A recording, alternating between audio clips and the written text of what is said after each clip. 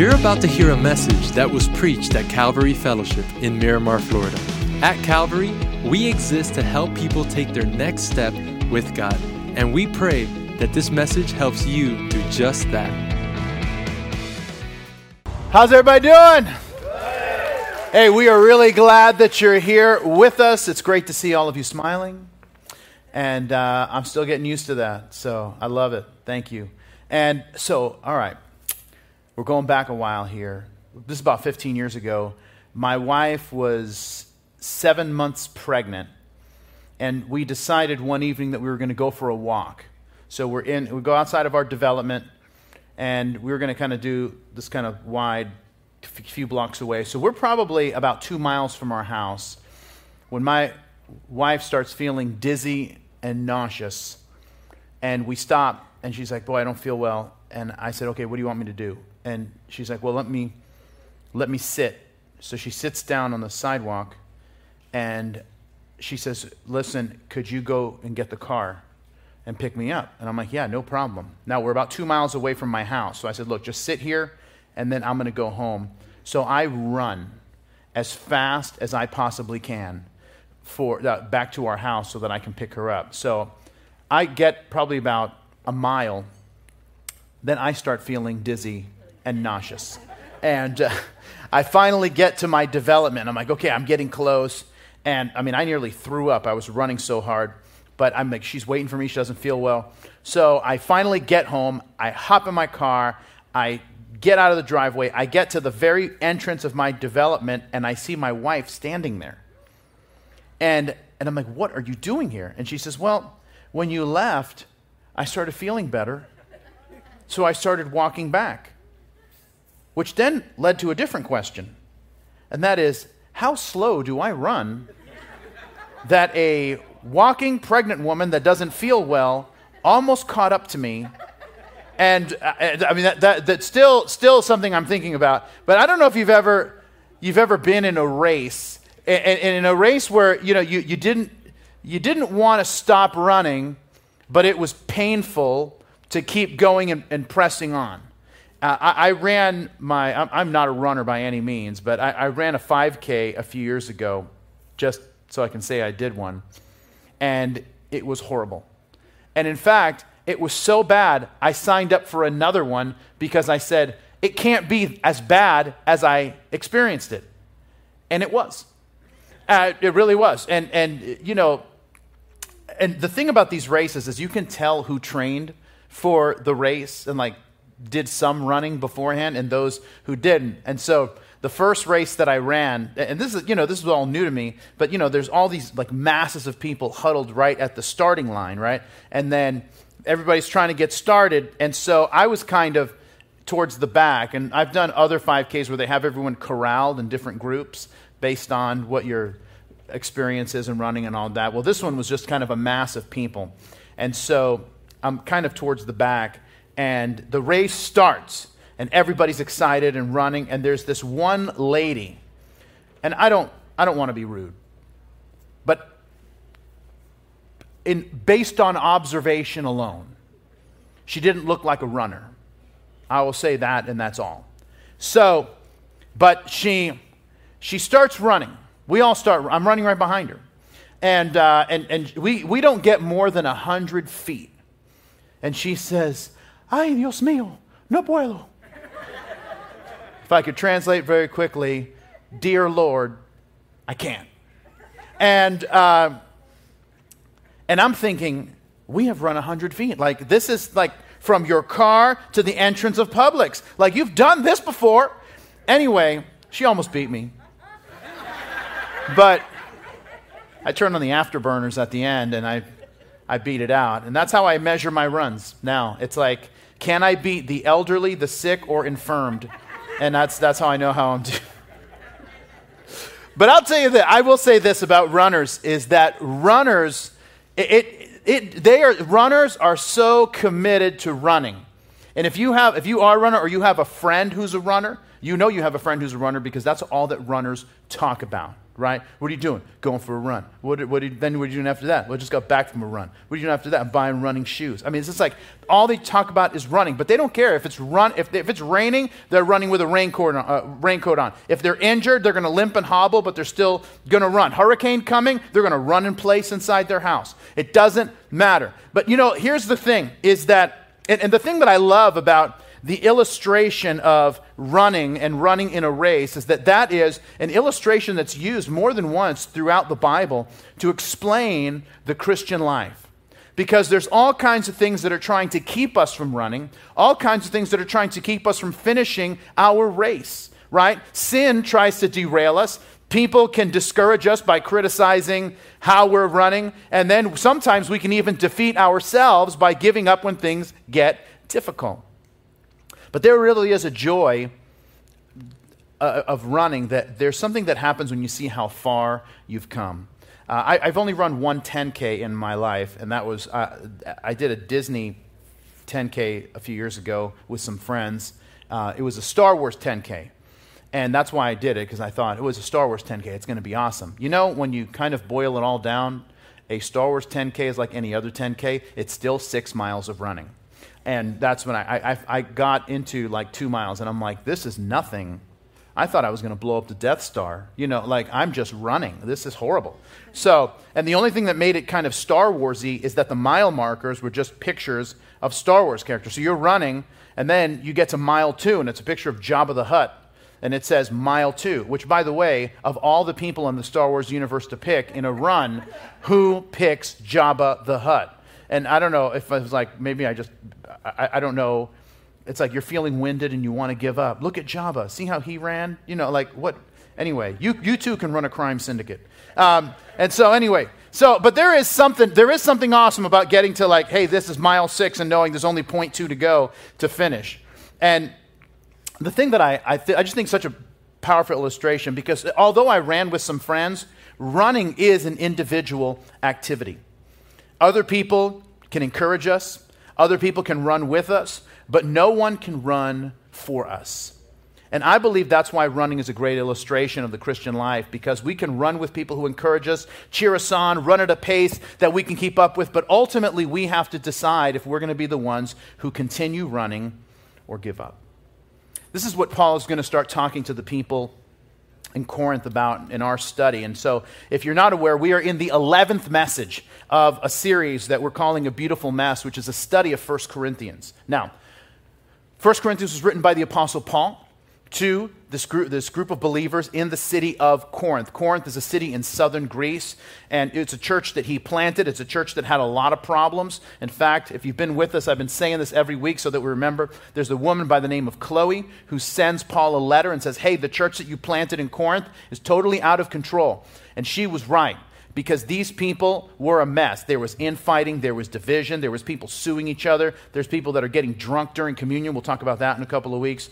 But he wrote them this letter that we've been studying together, verse by verse, chapter by chapter, and he's encouraging us that, listen, he's telling them how to be united in a world that is so divided. And the way we do that is by what he calls having the mind of Christ. The mind of Christ is when we think about things the way Jesus thinks about things. It's knowing what God wants us to do and speaking in a way that's consistent with the character and nature of God. Now, the first 6 chapters of 1 Corinthians, which we covered at length, were all about Paul dealing with the problems that were happening inside the church.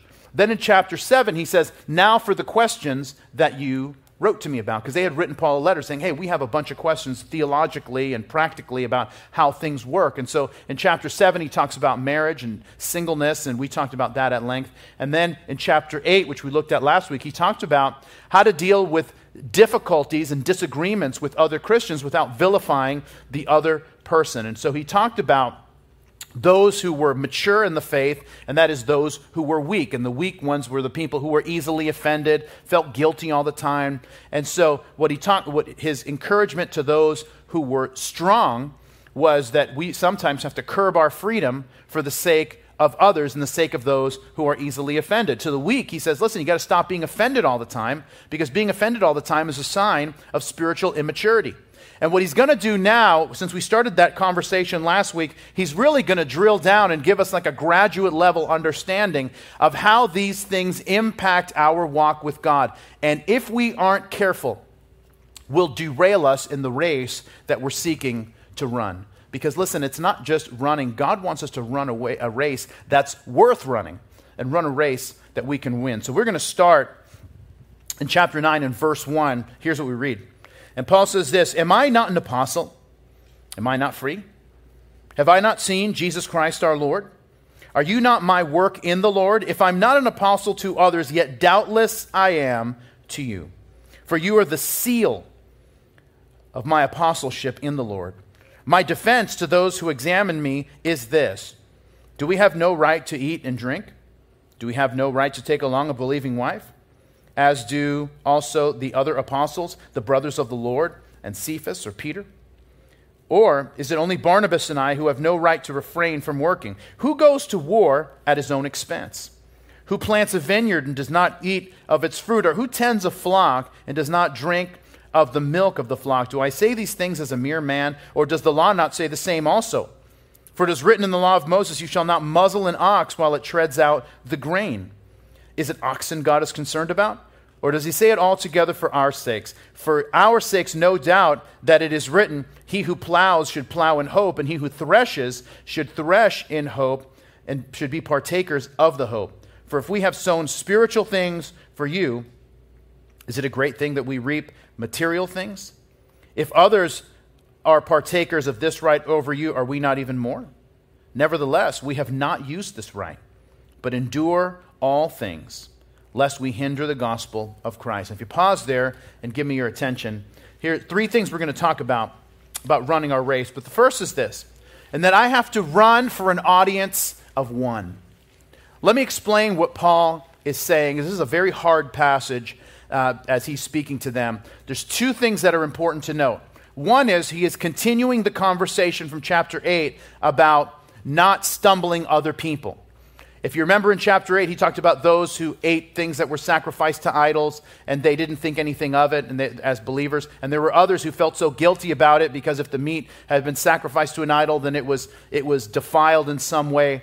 And so Paul says that the person who feels guilty about this is the weak believer, but the mature person shouldn't force their own way, but curb their freedom for another person's sake. Now, this is important to keep in mind as Paul is continuing this conversation, because what he's talking about here, and it might seem like an odd illustration, but it really works, and it really makes sense, because he's saying two things at the same time. He's talking about not just his authority as an apostle, but he's also continuing this conversation because there were those in Corinth who had questioned, was he really an apostle and all of that. But what he's saying is that all the other apostles traveled and they brought their wives along as they ministered, and they were supported by all of the churches as they traveled and taught God's word to the people.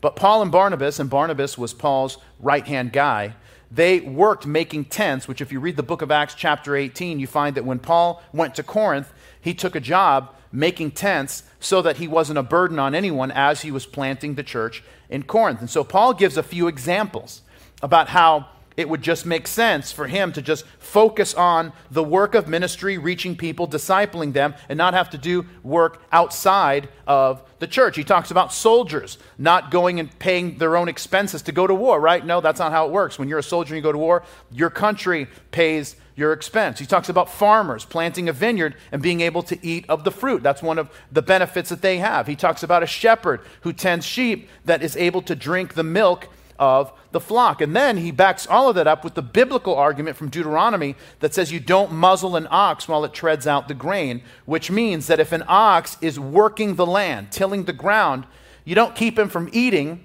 as he's doing that. That is the ox's payment, so to speak. And so as setting all of that up, he then gives the punchline and says, now, I have used cultural examples, I have used examples from nature, and I've also used a biblical example. And he says, and even though I have a right based on all of that, I still don't do it. Because, once again, it's about he doesn't want to offend the weak person, And so that's why I want to read you the last half of this, and this is in verse 13. I stopped at verse 12 because even though we have this right, he says, I haven't used it because I don't want to hinder the gospel. Look what he says in verse 13. He says, do you not know that those who minister the holy things eat of the things of the temple, and those who serve at the altar partake of the offerings of the altar? Even so, the Lord has commanded that those who preach the gospel should live from the gospel. But I have used none of those things, nor have I written these things that it should be done so to me. For it would be better for me to die than anyone should make my boasting void. For if I preach the gospel, I have nothing to boast of. For necessity is laid on me. Yes, woe to me if I do not preach the gospel. For if I do this willingly, I have a reward. But if against my will, I have been entrusted with a stewardship, what is my reward then? That when I preach the gospel, I may present the gospel of Christ without charge, that I may not abuse my authority in the gospel. And if you pause there, and this is once again the same point. So Paul says he didn't take a salary when he was there at the church in Corinth. Why? Was it because he was against it? No. In fact, he just made a brilliant case for it. But here's the point. And by the way, if you read the other letters of Paul, he thanks, and once again, you read through the New Testament, what you'll find is that Paul always thanks these churches that he's writing to for the financial gifts that they gave him to continue supporting his missionary efforts and planting of churches. But he says he didn't take anything from the Corinthians because the Corinthians were the weak believers that he was talking about in chapter 8. And this is the point that he's making, because these guys thought they were so mature because they had spiritual gifts, but they were incredibly immature, incredibly weak. And so a while back, I had someone come up to me after a service. And they said, Pastor, I got to talk to you about something. I'm very concerned. I said, okay, what's up? And he says, a lot of the books that we give out here at Calvary, you wrote. And I said, yeah. And they said, don't you think that's a conflict of interest? That your people are buying the books that you wrote? Don't you think that's a conflict? And I said, well, would you be happier if someone else wrote them? And he said, no, I just think it's inappropriate for you to make money from the books that people buy here. And I said, well, first of all, no one is buying any of my books because we give all of them away. So that's first. The second thing is the church buys all of those books at my author discount, which don't have any royalties. So when the church buys books and we give them out to people, because that's what we do, we help people take their next step with God. That's our mission as a church, always been a mission of our church. I literally get nothing from those books. And by the way, I don't ever talk about this stuff. But I just, every once in a while some knucklehead will, like, I got you on this one. And I'll just say, no, so there's no, I don't get anything from this. And by the way, there's a reason why we rarely talk about this. So anyway, number one, if you've bought one of my books here, somebody ripped you off because we give them away for free. So there's one. But the second thing is, by the way, there's nothing wrong with buying a book. And my kids are going to go to college because of the books that I've written that I sell all over the place to other churches and all that. I just don't do it here. The exact same thing the Apostle Paul is saying. He says, hey, a whole bunch of other churches he has received gifts from, and that wasn't the problem. But he didn't do it at Corinth, and here's the reason why he didn't do it at Corinth, because they were the weak believers. And by the way, the reason I never talk about this is because of a principle that Jesus gave. He said this in Matthew chapter 6 in the Sermon on the Mount. He said, but when you do a charitable deed, do not let your left hand know what your right hand is doing, that your charitable deed may be in secret, and your Father who sees in secret will himself reward you openly. Now, the question is, so let's talk about this for a minute. Why do questions like this come up? It's because of weak believers. And I don't know, this is the thing that I've noticed, is that people who contribute nothing, don't serve, don't give, they're always the most suspicious people. Do you know why that is? It's because what they're looking for is an excuse. Like, oh, you're going to see. They're looking for an excuse not to be generous. You know what the difference is? Generous people are also looking, but they're looking for opportunities to be generous. And that's why generous people are always the happiest people on earth. And I love that Paul says, listen, I've never asked you for anything. And by the way, that's not because I think you're mature. Paul says, no, I never asked you for anything because I think that you're weak. All these other churches, they're the ones who are mature. And so generous people are looking for opportunities to serve. Now, let me tell you something. You may not be aware of this, but we actually moved into this building 6 years ago today. That's pretty awesome. Now, it's really amazing, and I will never forget walking up 6 years ago. Jose Lopez, who's here, and his wife Lucy, Jose, they've been part of this church for, 20 years almost? 19, 20? Okay. So let me tell you why I mention them. Not only because they're amazing people, amazing servants of God in this church, but when I parked my car here our first day, and I went to open the door. And as I went to open the door, he opened the door for me, and he said, welcome to Calvary. And I started to cry because if you don't, Jose, I'll never forget that as long as I live. And here's the thing that we met like in high schools, and we met in like the fellowship hall of an Episcopal church, and we met in, a hotel conference room that was about the size of one of our bathrooms and smelled about the same. And anyway, so and then we met in a high school down the road here, and we had this opportunity to buy this property. So many amazing things that were happening. This was going to be a school, and then the school backed out, and then a church bought it, and then the church never really took off. And then they were just going to kind of hold on to the land for a while and just sell it to a developer.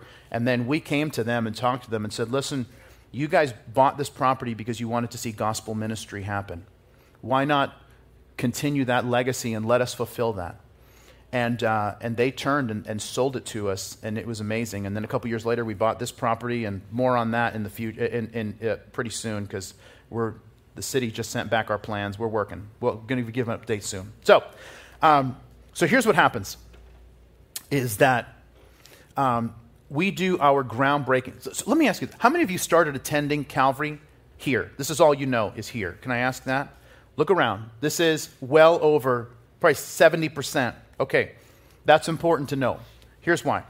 Is because we did a groundbreaking ceremony here right when we were starting construction on our on this building.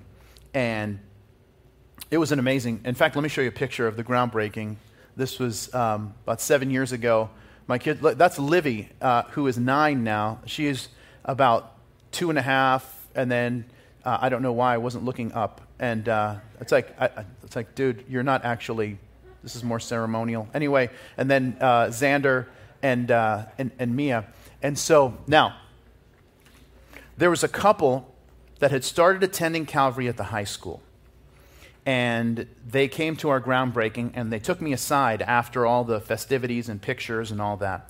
And they told me, and they said, we used to come onto this property and dream about starting a ministry.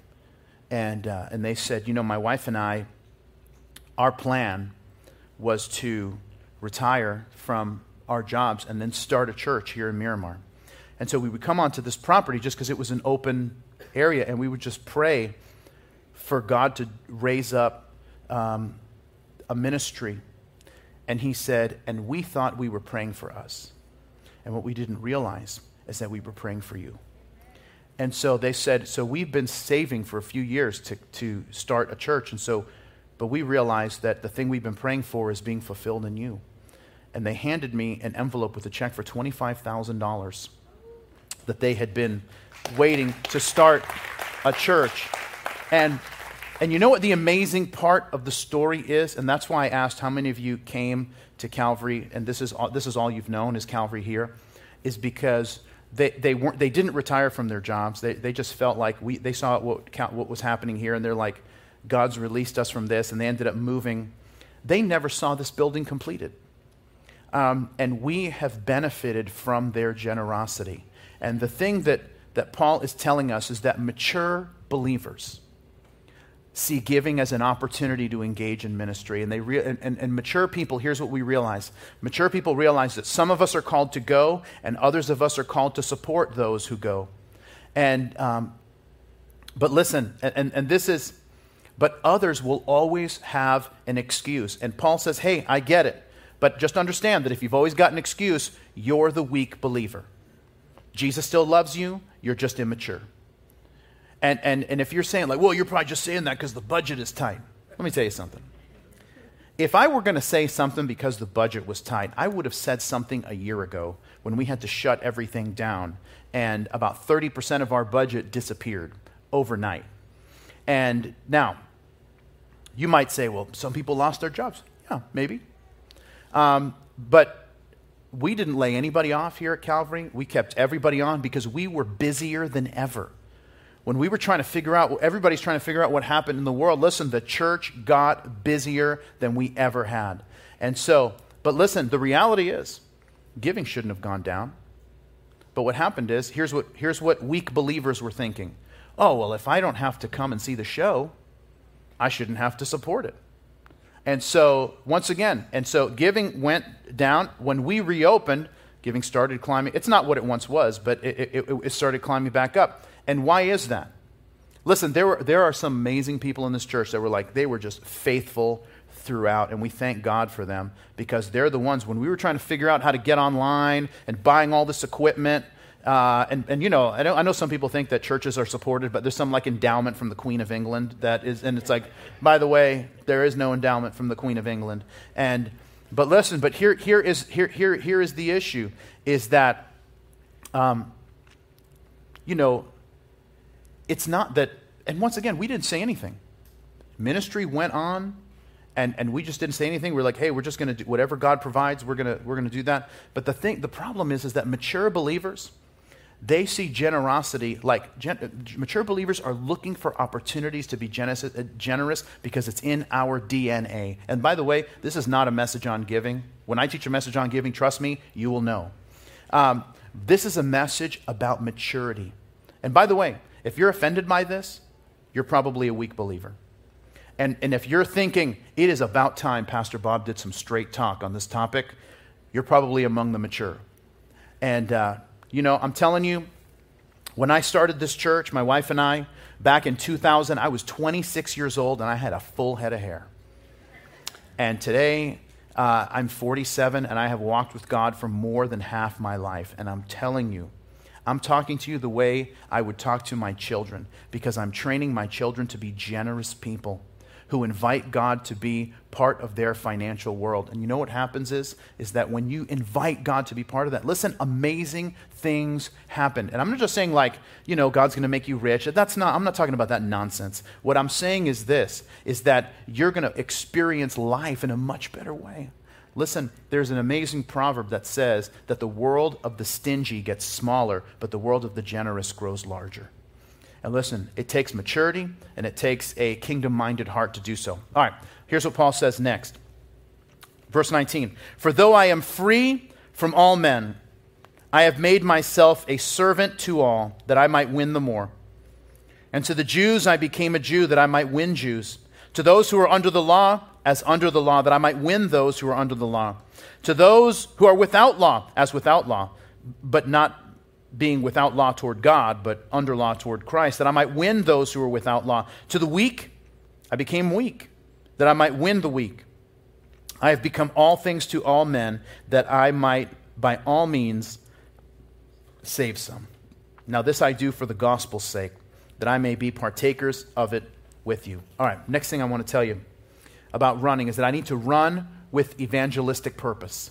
Now, this is a famous passage if you've been around church for a while, and rightly so, because Paul is saying that he was willing to change his approach based on the people that he was talking to.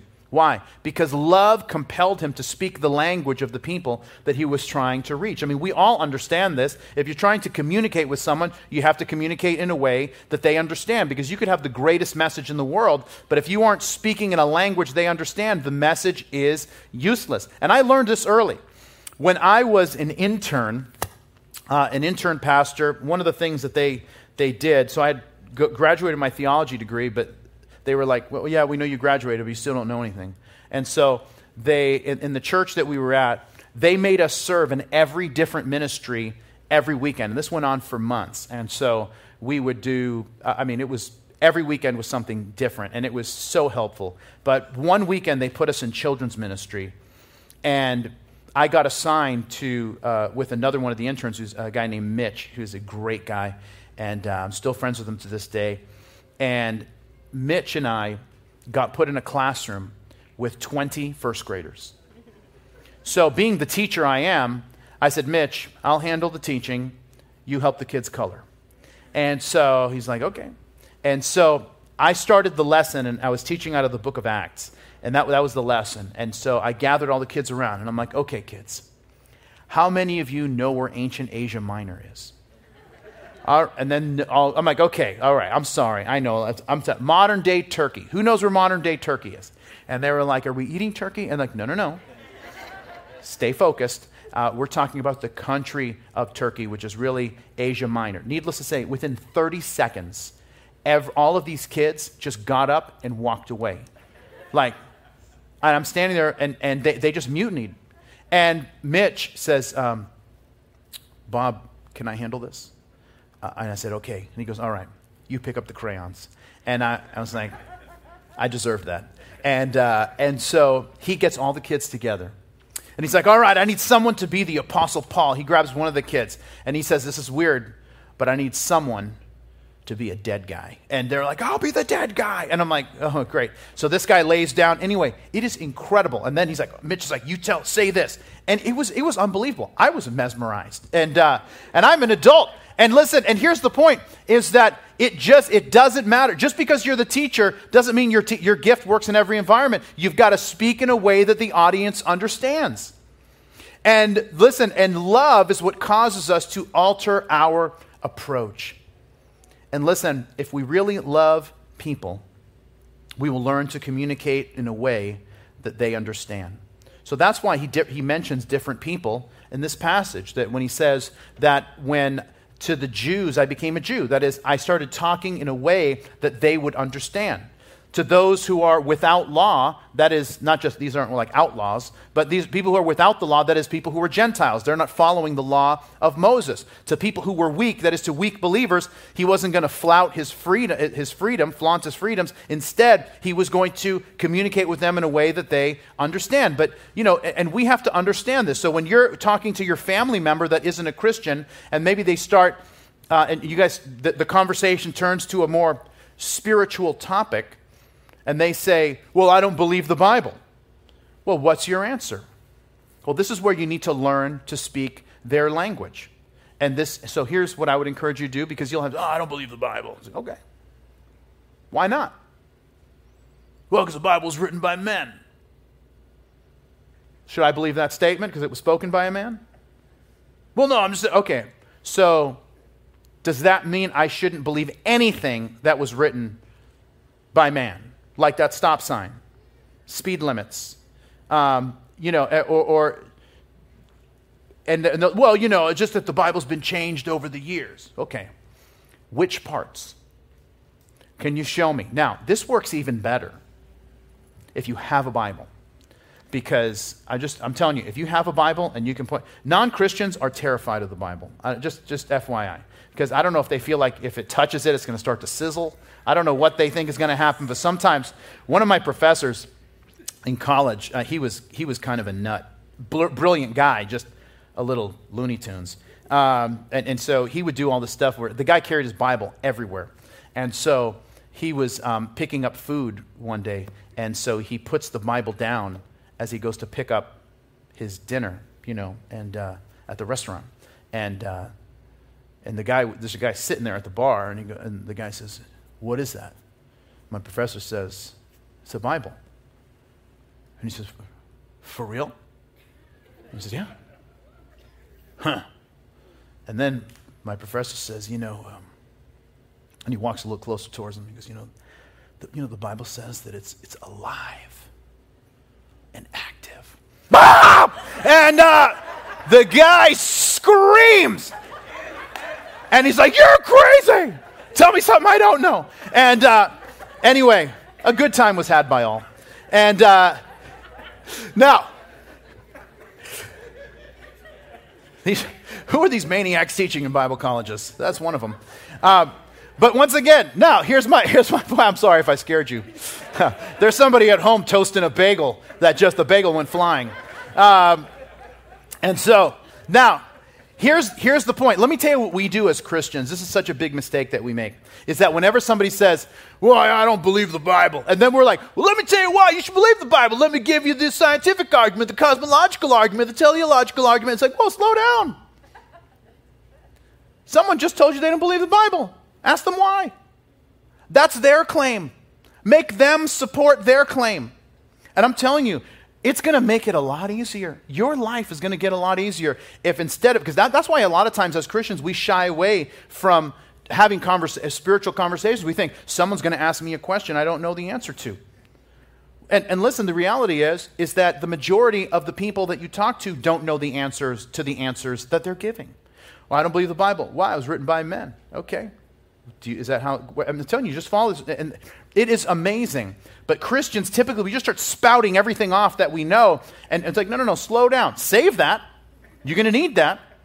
But it's like, hey, why don't you, you don't believe it, why? And then it's just all the same, like, dumb stuff. I read that on a meme on Facebook, and it's like, and then what can happen is that after they have not defended their claims, because they're, and once again, I'm not saying this to like make fun of someone. What I am saying is that the point of doing this is that it simply reveals to people that what they have thought is not very well thought out. And what that will do is create a much better conversation for you. And they'll say, well, then why do you believe? I'm glad you asked. And now it puts you in a very different position in the conversation. You can say, hey, you know what? I thought a lot of those same things until I started investigating the evidence. Let me share with you a couple of things. And boom, boom, boom. Now you're in a totally different place. You've respected their view. You've asked them to clarify. And now you've created an opening for the gospel. Becoming all things to all people is what mature people do, because they know that the most important objective is seeing people come to know Jesus. All right, verse 24. This is what we're going to draw to a close. He says this. He says, do you not know that those who run in a race all run, but one receives the prize? Run in such a way that you may obtain it. And everyone who competes for the prize is temperate or self-controlled in all things. Now, they do it to obtain a perishable crown, but we for an imperishable crown. Therefore I run thus, not with uncertainty. Thus I fight, not as one who beats the air, but I discipline my body and bring it into subjection, lest when I have preached to others, I myself should become disqualified. Now, if you pause there and give me your attention, last thing, and that is this, that I need to run to win the race. I need to run to win the race. I love this passage because he talks about walking with God like a marathon. I love what one author called walking with God. He called it a long obedience in the same direction. And there's three qualities that Paul says we have to have if we're going to win the race according to these three verses. And by the way, when he talks about winning the race, he's not talking about competing with other believers. He's talking about running our race. You're beating your old time. What was your previous best time? I'm going to beat that time and do better and run faster and harder and more committed. It's running the course that God has outlined for us. But there's these three qualities that every believer needs if they're going to win their race. Here's the first one, is that runners who win are prepared. One of the things that I've learned about running is that the way you run on race day is all about how you prepared before race day. And I remember early on, I didn't think that stretching mattered. I'd see all these people stretching, and they had these PVC pipes, and they were like rubbing their quads and their hamstrings with these PVC pipes, and I'm like, what? Just run, dude. And then I'd get like a quarter of a mile and pull something, and it's so dumb. And listen, because for some reason we think we know better. Walking with God, running your race, involves stretching your mind, stretching your faith, stretching what you believe God can do. You see, but we don't see any of it if we don't start running and keep running. It means we can't give up. We have to keep going. You know, marathon runners, they have this thing, and I've never run a marathon, and I never plan to. If I do, something has gone horribly wrong in my life. But every marathon runner I know talks about this thing called the wall. And if you have, you'll know what I'm talking about. Right around mile 21 in a marathon, there's the wall. You hit the wall, you've got no energy, you're in a ton of pain, and you want to give up. And I've asked every marathon runner I talk to, I'll ask them, like, what did you do when you get to the wall? And they say, well, here's what you do. You just keep running. You just keep running because eventually the pain starts to subside and you realize I'm one step closer with every step that I take. And that's how we need to walk with God, because there are moments that you hit the wall. And you say, man, what am I doing this for? Man, I've been praying, I've been faithful, I've been reading, I've been learning, I've been trying to grow, and you just want to stop. Listen to me. You have never been closer than you are now. And you're going to be even closer tomorrow than you were today. And there is a reward coming if we don't lose heart. And that's the second thing that Paul's going to tell us when he says that runners who win are rewarded. They're rewarded. He says that in those who run in these games get a perishable crown. The Greek word is the Greek word Stephanos. And the Stephanos crown was a wreath that was put on the head of the victor's crown. And by the way, the largest games outside of the Olympics in Greece were held in Corinth. So these people were like huge sports fans. And what he's saying is that those who are running, they're training so hard for a perishable crown. The wreath would eventually wither. But he says, us for an imperishable crown. The Greek word there is diadem. And this crown is one that lasts for eternity, because all that we do in service to the Lord has an eternal impact, an eternal reward attached to it. And that's why everything we do matters. Third thing, and then we're done. And that is that runners who win are disciplined. They're disciplined. Listen, you can't run with uncertainty or literally a lack of clarity. That is, you're not even sure where you're running and expect to win. We've got to be very clear on where we are and where the finish line is. And that's why Paul says that he disciplines his body and puts it under subjection. Another translation says, I discipline my body and make it my slave. That is, I'm not going to allow bodily appetites to dictate what I do. So if you say, man, but Pastor, I'm tired, that's okay. You just keep running. Yeah, but I got invited to do this other thing. Yeah, I hear you. But we're just going to keep running. Man, I don't feel like I'm progressing. Yeah, it's okay. You keep running. There is a word for someone who refuses to give up, and that word is unstoppable. And if you are a Christian, I know you want to get there. You want to get there with your family. You want to get there in your marriage. You want to get there in your career. You want to get there in your walk with God. And listen, what you're going to find is that there are things in your life that you can do. There are things in your life that only God can do. And the longer you live, you find that the stuff that only God can do is a lot more than the stuff that we can do. But here's the thing. There is something that only you can do. Only you can make a decision to keep running and not give up. And you say, but I hit the wall. I get it. And I'm sorry. And I know, and I've been there. And here's what I'm telling you. Just keep running. And the good news is this, is that you say, I hit the wall. You read the Bible, you know what you're going to find? Walls aren't that big of a deal for God. He deals with them pretty handedly. Our responsibility, the part that no one else can do for us, is that you say, I'm going to run and I'm going to keep running. I'm going to run when I feel good, and I'm going to run when I don't feel like running, and I'm going to run when I feel like I'm the only one who's running, and I'm going to run when I don't have the energy to run anymore. And when you do, my friend, you will become unstoppable. And you will see God do things in your life that you never dreamed possible. Let's pray together.